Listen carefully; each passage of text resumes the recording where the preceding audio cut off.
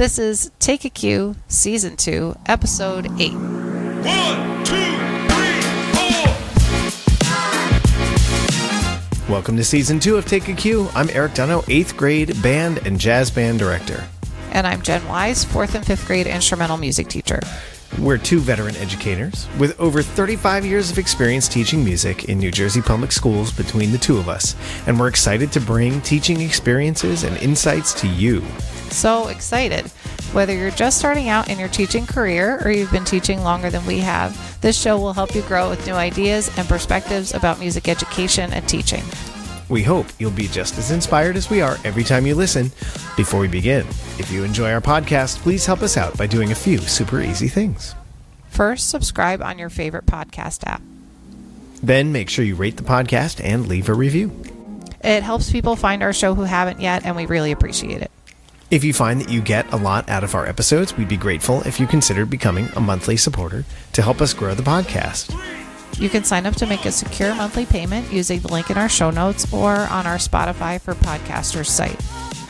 Also, if you have questions or comments about anything you hear on the episode, come and interact with us on social media. We're Take a Cue Podcast on Facebook, Instagram, and YouTube. Hey, Jen. All right. Hi, Erik.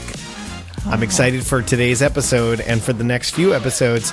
I'm going to sort of take a back seat on this one and pretend to be a guest. So, Jen, take it away. Oh, my gosh. Please welcome our special guest and saxophone specialist, Erik Donough. I know, right? Oh, this is going to be so much fun.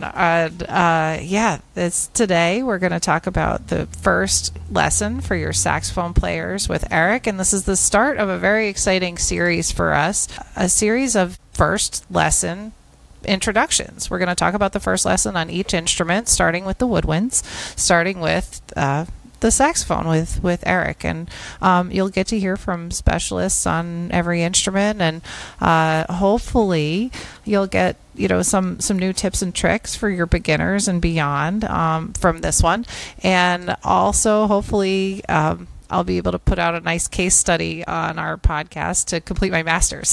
So this is a big one. This is we've got a lot of good things coming your way, and we're working really hard to bring it to you. And I think this is a great way to start because Erik's got some amazing playing and teaching experience on the saxophone, and he's got a lot to share. So well, it's very kind of you, Jen. Yeah. I'll do my best.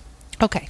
And I'm sure to create lots of controversy because if there's one thing saxophonists can agree on, it's that we can't agree on anything. I'm sure there's things I'm going to forget. I haven't taught beginners in a long time. Mm-hmm.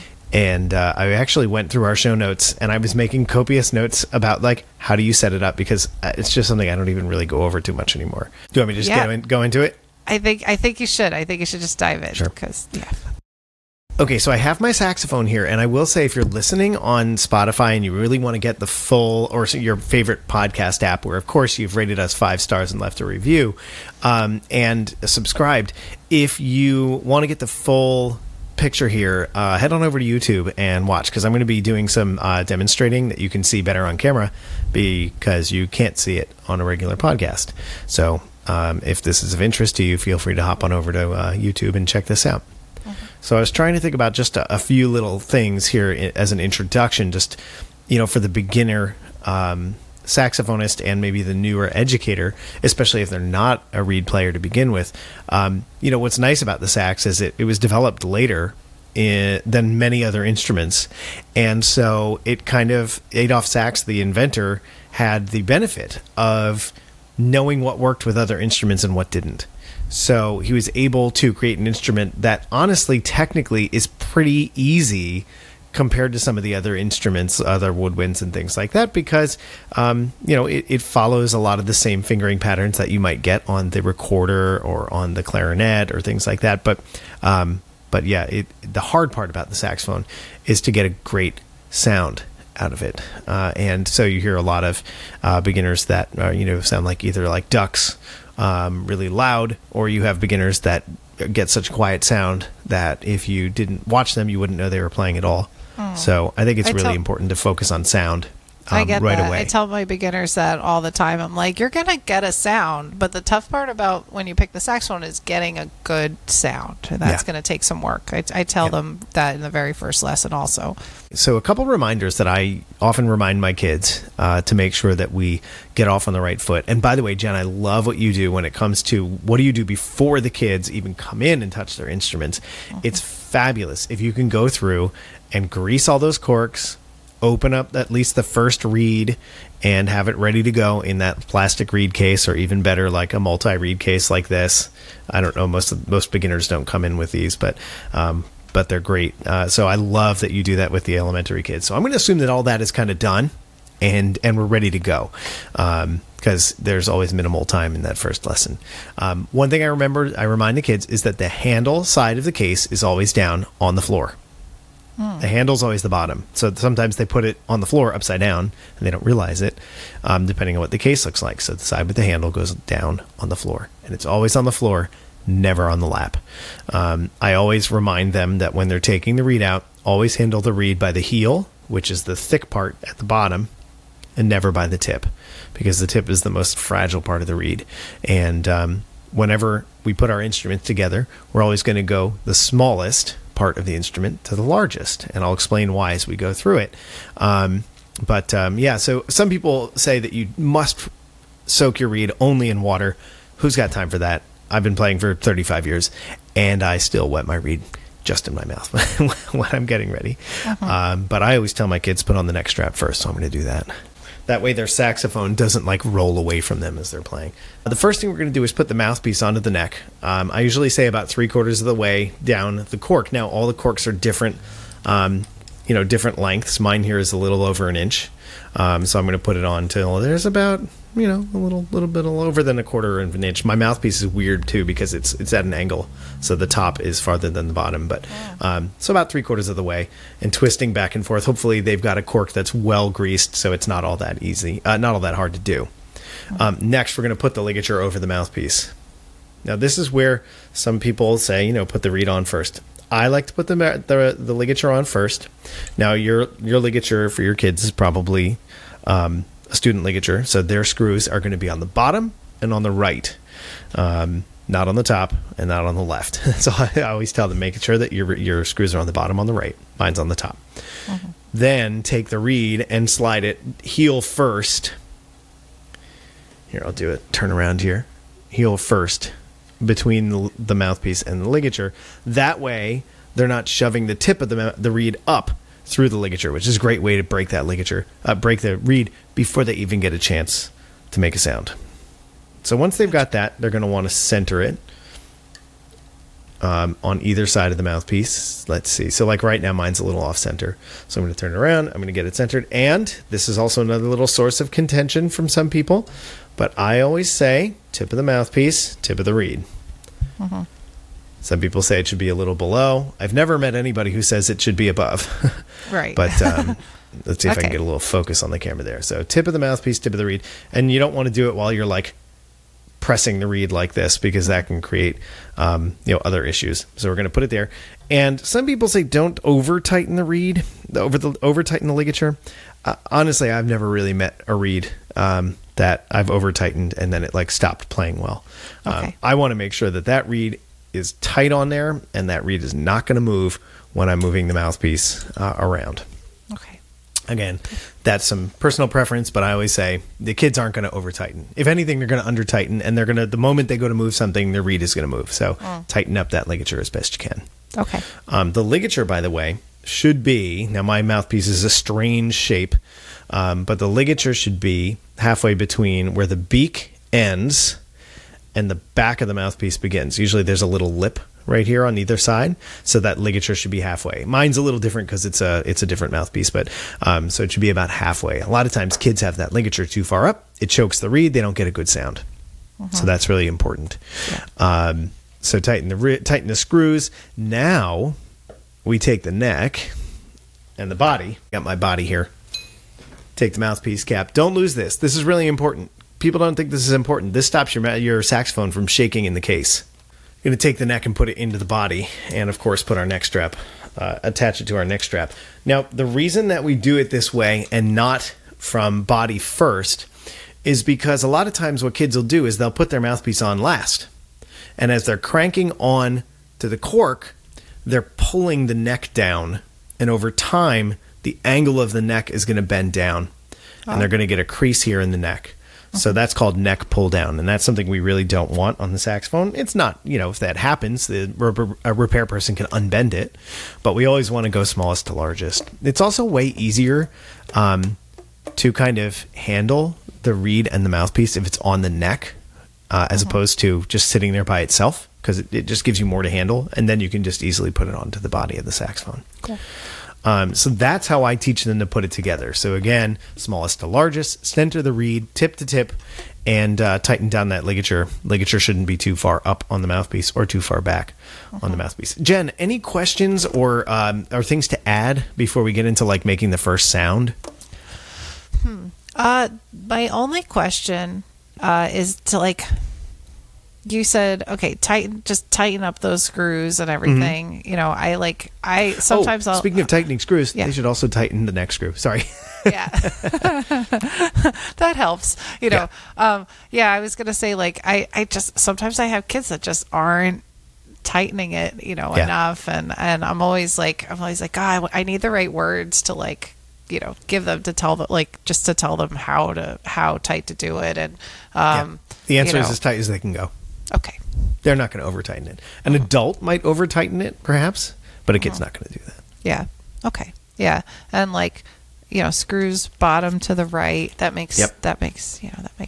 Yeah. No, that's great. Now my beginners, like, what kind of reed are they putting on there? Is it a 2? Is it a 2.5? Is it good? I'm glad you asked. I start on 2.5. Okay. Oftentimes the reed that comes with the saxophone will be a 1.5 or a 2. Yeah. Don't start them on 1.5. If it's a 1.5, throw it away. There's no kid that should be starting on a 1.5. Yeah. 2s are often, I guess it depends on the kid. But I try to get my kids on 2.5s because it helps them strengthen their embouchure muscles and will get them to make a nicer sound more quickly. I shouldn't say that. A 2 might make the nice sound right away, but quickly it's going to be too soft. Okay. Within a couple weeks, it's probably going to be too soft of a reed for them to be playing on. So I go for 2.5s. Again, come at me on Facebook or Instagram, or if our listeners out there disagree, but I like to get them on 2.5s. Okay. Cool. Yeah. I'm glad you asked. Also, the mouthpieces that come with the saxophone sometimes are terrible. And it depends on the brand. If you have a nice Yamaha or a Selmer or a Jupiter, those horns are going to have decent student mouthpieces with them.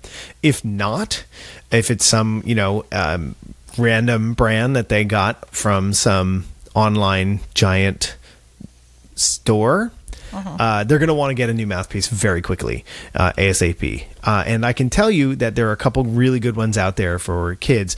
First off, the Yamaha 4C alto mouthpieces are great. I don't know what they run, but they're not all that expensive. Right. The Hype Premier, is a good student mouthpiece. That'll get them good sounds. You want for beginners, especially in a band program, we want them to have a nice, full, rich sound. We don't really want that super buzzy, jazzy sound in a concert band. If they're just learning jazz for a private teacher, that's a different story. But we want them to get a nice, round, rich sound that's going to blend well. And so those kinds of mouthpieces will help.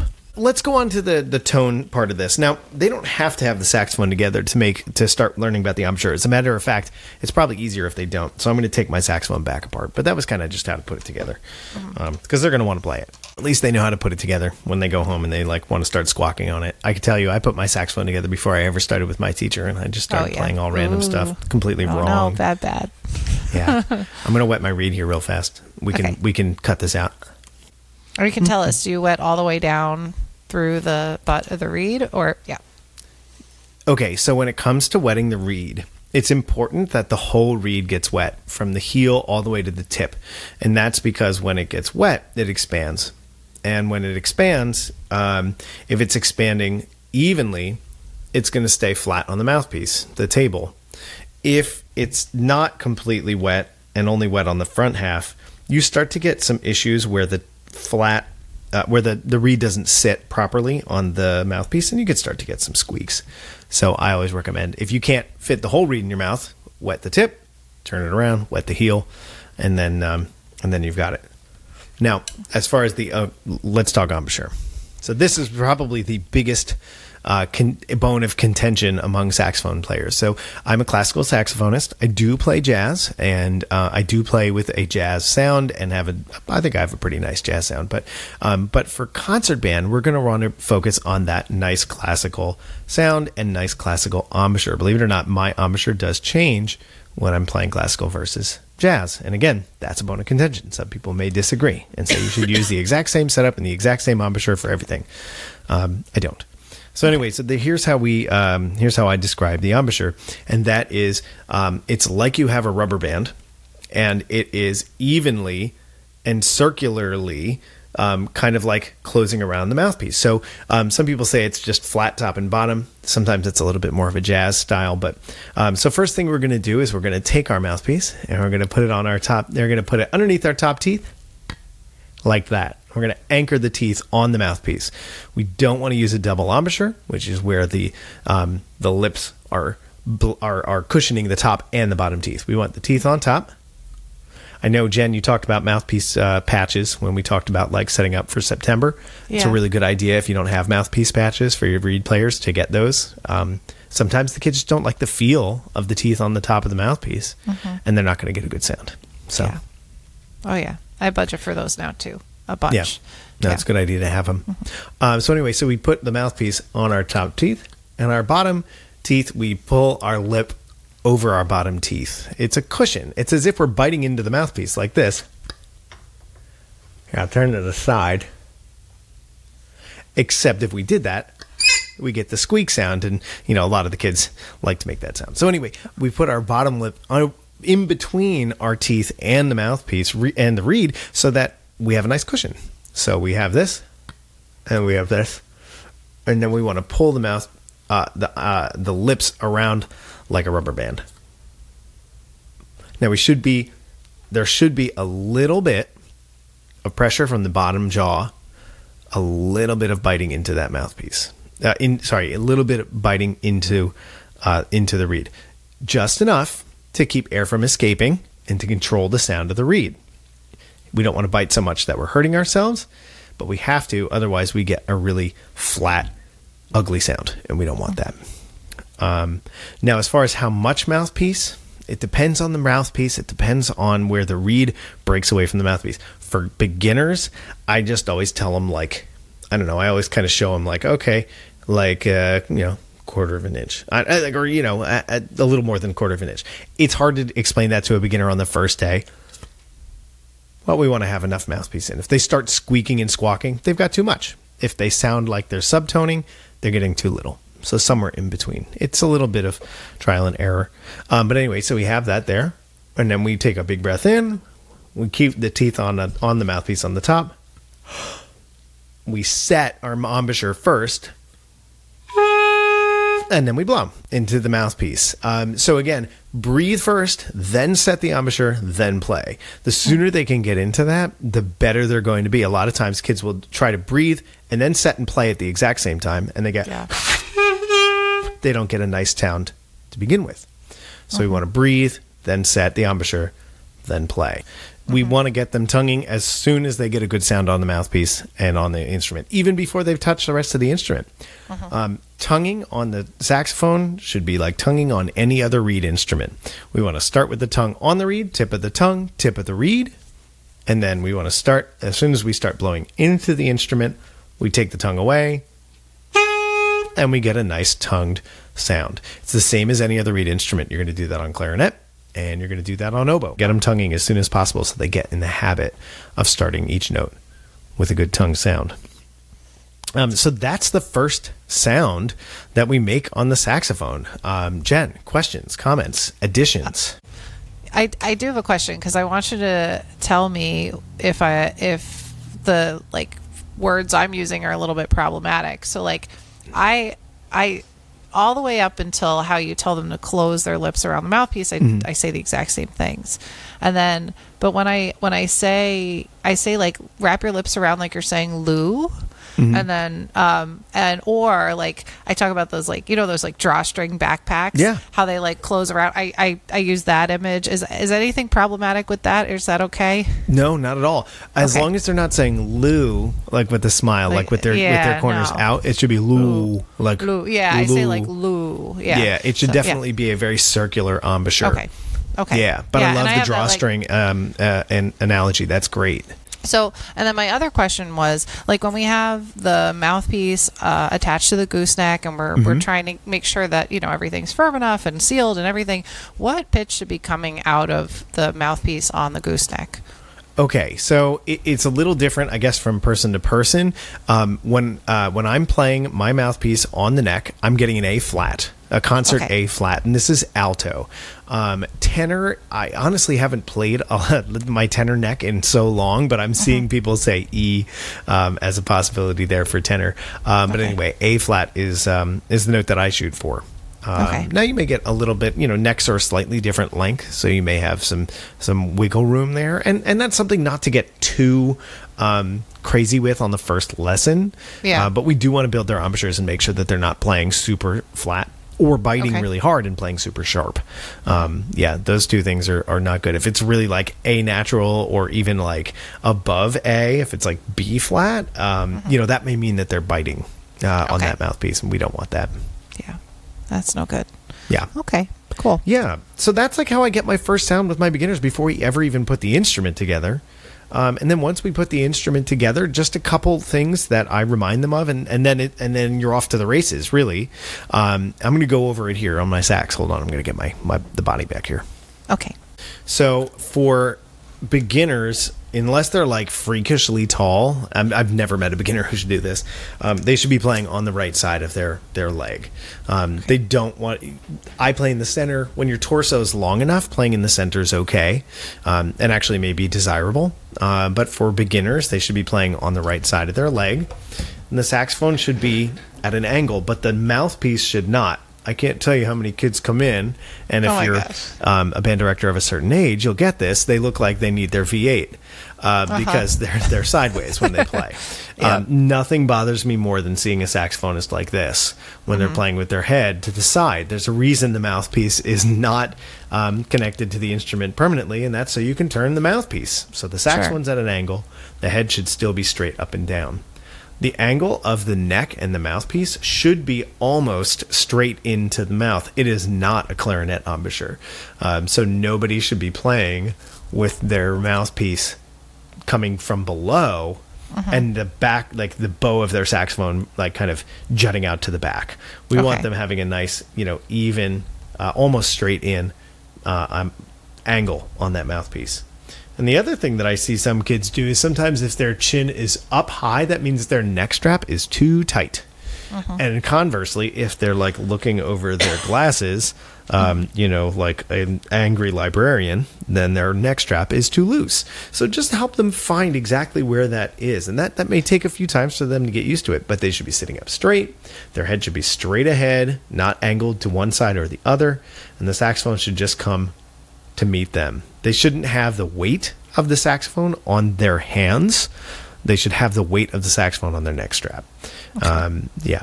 So that's kind of how we go about holding. Now, when it comes to actually holding the saxophone, I'll just do a quick little thing here. You want your hands to be like a C.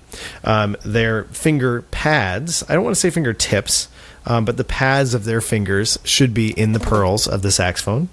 And their thumb here should be on the thumb rest, with just enough overlapping the thumb rest to hit the octave key. Some kids put their like knuckle on the thumb rest and then have this giant floppy thumb. We don't want that. No. And now on the right, now what I really get into when it gets into thumbs, I still see some problems with this in 8th grade. I'm going to hold up my sax here for those people on YouTube, and I'm going to turn it around here. I see a lot of kids do this when they play. Yeah. They have the thumb hook almost at their first knuckle, and then their claw is playing the keys like this, and they're playing like this. If you're on YouTube, you can see that my hurts hand is a claw. just watching you. Yeah, it's so tense. But I have kids who do that, and then they like have problems where they hit the B flat key where they don't mean to, and they just have a lot of tension. So the thumb hook, I say, should be right where the thumbnail meets the thumb, goes inside the thumb, like here. Okay. So the thumb hook should be right over that spot. It's hard for me to do this in the camera, so that there's some space in their right hand between the saxophone and their hand, because otherwise they're getting all this kind of crazy tension. Right. It should feel very natural when they play. It shouldn't. There should be no real tension in the fingers. The saxophone is a very ergonomic instrument. It should just feel very natural, no tension. Let the saxophone just kind of come to you. Okay, cool. Yeah. So when we're done with our lesson, what do you do? We swab it out. We just throw it back in the case. How often? What should we do is the question. Right. I'll tell you what my kids do, but it's not always what they should. So we need to pull through a swab. Now, notice I didn't say use the fuzzy shove it kind of swabs. Those are the worst. Don't use them unless they're gonna shove it and then keep it out of the case, because all that does is that pulls the moisture from the keys and the pads and keeps it in the instrument in the nice dark case. And so that's a very nice recipe for some mildew or mold growth, and it's really no good. So we want a kind of pull through swab that's going to pull the moisture out of the instrument. I like to use the silk ones because they slide there very easily. They don't get caught in the instrument. The kinds that are like chamois with the spongy circles on them are okay, but they can get caught on the octave key pip. That's the little part that sticks into the body. And we don't want to use those either. I always tell my kids to get the silk swabs for the saxophone. And you can pull it through the body. You can pull it through the neck. And contrary to popular belief, you can pull them through the mouthpiece as well. There are people out there who will argue with me and say that when you pull them through the mouthpiece, over time, that's changing the bore of the mouthpiece, so it won't sound the same. You know what really changes the bore? When they don't swab the mouthpiece and there's a whole bunch of solid gunk in the mouthpiece. Yeah, totally. Yeah. If I swab anything, it's the mouthpiece. So. Yeah, no, they should definitely swab the mouthpiece, just the same as the rest of the instrument. And the kids are playing on $20 plastic mouthpieces anyway. They're not going to worry about the bore of the mouthpiece changing. Yeah, that's it. But yeah, they should definitely swab everything, and then take it apart the same way that you put it together, but backwards. So largest piece, the body goes first, then the neck, then the mouthpiece. Always take the reed off. I think everybody listening knows that. Don't leave the reed on the mouthpiece. Yeah. And put it back in the little reed case. Ideally, they have one of those multiple reed cases, but the little plastic one works. And that's kind of like the first lesson: how to put it together, how to make a sound, and how to hold it. Questions, comments, thoughts? Anything that I said that I'm like totally off on? You're not totally off on anything, but I do start my kids in the I do start my kids in the center. We don't fit on the stage if I have like 16 flutes with their elbows up and 5 trombones and and then saxophones that also need that extra space on their right side. Yeah. Most of their torsos are too short to be able to do that and not have a lot of tension in their right hand. So when you're doing that, you end up with more of an angle like this as they're trying to put their hand down past their legs to be able to play. And they've got this angle here on their wrist, and we don't want that because that's going to cause a lot of tension. So if at all possible, I would start them on the right side because that's going to just allow them to be much more relaxed in their right hand. Okay. All right. Maybe I'll give it a little bit after winter break and I'll it is true, and things that like I deal with too, because I'm squashed in my bedroom and my saxes never have enough room. But really saxes do need space to their right so that they can have that instrument off to the right. It's rare that you find a kid with a long enough torso that their arm just sits straight. Oftentimes they have to reach down through their legs. Well, that's to be able to play the right hand. Right. Yeah. So a couple resources for our listeners that Jen had asked me about before we started recording. There's a great YouTube channel. There's a lot of YouTube channels out there focused on jazz, and even ones that focus on jazz and still give you classical advice. I wouldn't trust most of them. But I will say there's a great one out there called Saxophone Academy, and it's run by Dr. Wally Wallace, which is a funny name. But he's actually got like legit classical and jazz cred. So he's definitely one to take a look at. And, he does a lot of jazz, but he also does a lot of classical. So he's one to check out. Also, as far as method books, the Standard of Excellence and a lot of the other band methods are okay. I think they have kids playing D way too soon. So they start usually with B, A, and G, which is where I would start a kid. But I really wouldn't go above C until they've gone, had a good octave worth of notes, or at least down to F, E, and D, low D. I know sometimes that the books, and correct me if I'm wrong, Jen, but don't they go like B, A, G, then they have C, then they have D? Yes. Yeah, above it. Gosh, they're still learning to juggle this really heavy instrument. For a beginner, it's a heavy instrument. Yeah. And all of a sudden you're going from one finger to all the fingers and back. I really wish that they didn't do that. So if your kids are like not learning for a band method, the time-tested Rubank method is a great one. I get that. And I find myself at that point in the book, like I introduce D. We use D, but then I supplement like a lot at that point in the year. Sure. I teach like low E, low F sharp. Like I try not to deal with the octave key, register key, and I try to just like get them to keep playing and building a sound and using those lower notes. And like something they do like struggle with once we do our complete like concert B flat scale, right, where we go D, E, F sharp, G, and then I ask them to go lower and they can't. What are they missing? Okay, so as they're going down toward the bottom of the staff, I'm glad you asked, because these are things that we even still deal with even in 8th grade. There's still kids that have trouble with their lower notes. So a common misconception is that they should drop their jaw. And that's something that kids will do sometimes on their own anyway. But I've even heard teachers tell them to drop their jaw. What that does is that lowers the pitch, and it also doesn't allow them to get a good tone. And that's at the expense of getting the note. So like they may get it, but it's not going to be nice. So the best thing to do as we go lower is to keep our jaw firm, but to drop our tongue in our mouth as if we had a giant orange behind our teeth and create a lot of space with a low tongue. So I always say for my 8th graders, the more fingers you have on the horn, the lower your tongue should be. And that's the case for the upper octave or the lower octave of the instrument. So as they're going lower, you want to blow warm air. Think about that big space in your mouth, like you're just have an orange stuck in there, and it's pushing your tongue down, but your jaw is firm. That's the key. Okay, cool. What do you tell them? That's good. I tell them warm, slow air. I tell them, pretend you're balancing like a hard-boiled egg on the back of your throat, and they go, ew. And then I don't eat eggs, or I'm vegan, and I'm like, duh, just open your mouth. So that's what I say. Warm, slow air. You're fogging up a window, that kind of thing. Yeah. Yes.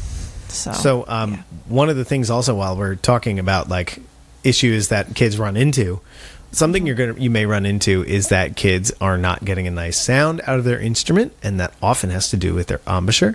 In addition to keeping that jaw firm and keeping the tongue low, sometimes kids end up. Let me get my saxophone back. Hold on. Sometimes kids don't like to follow your rule of keep your bottom lip over your teeth. So here's what they have to do. Here's what kids end up doing, is they end up doing a pouting embouchure.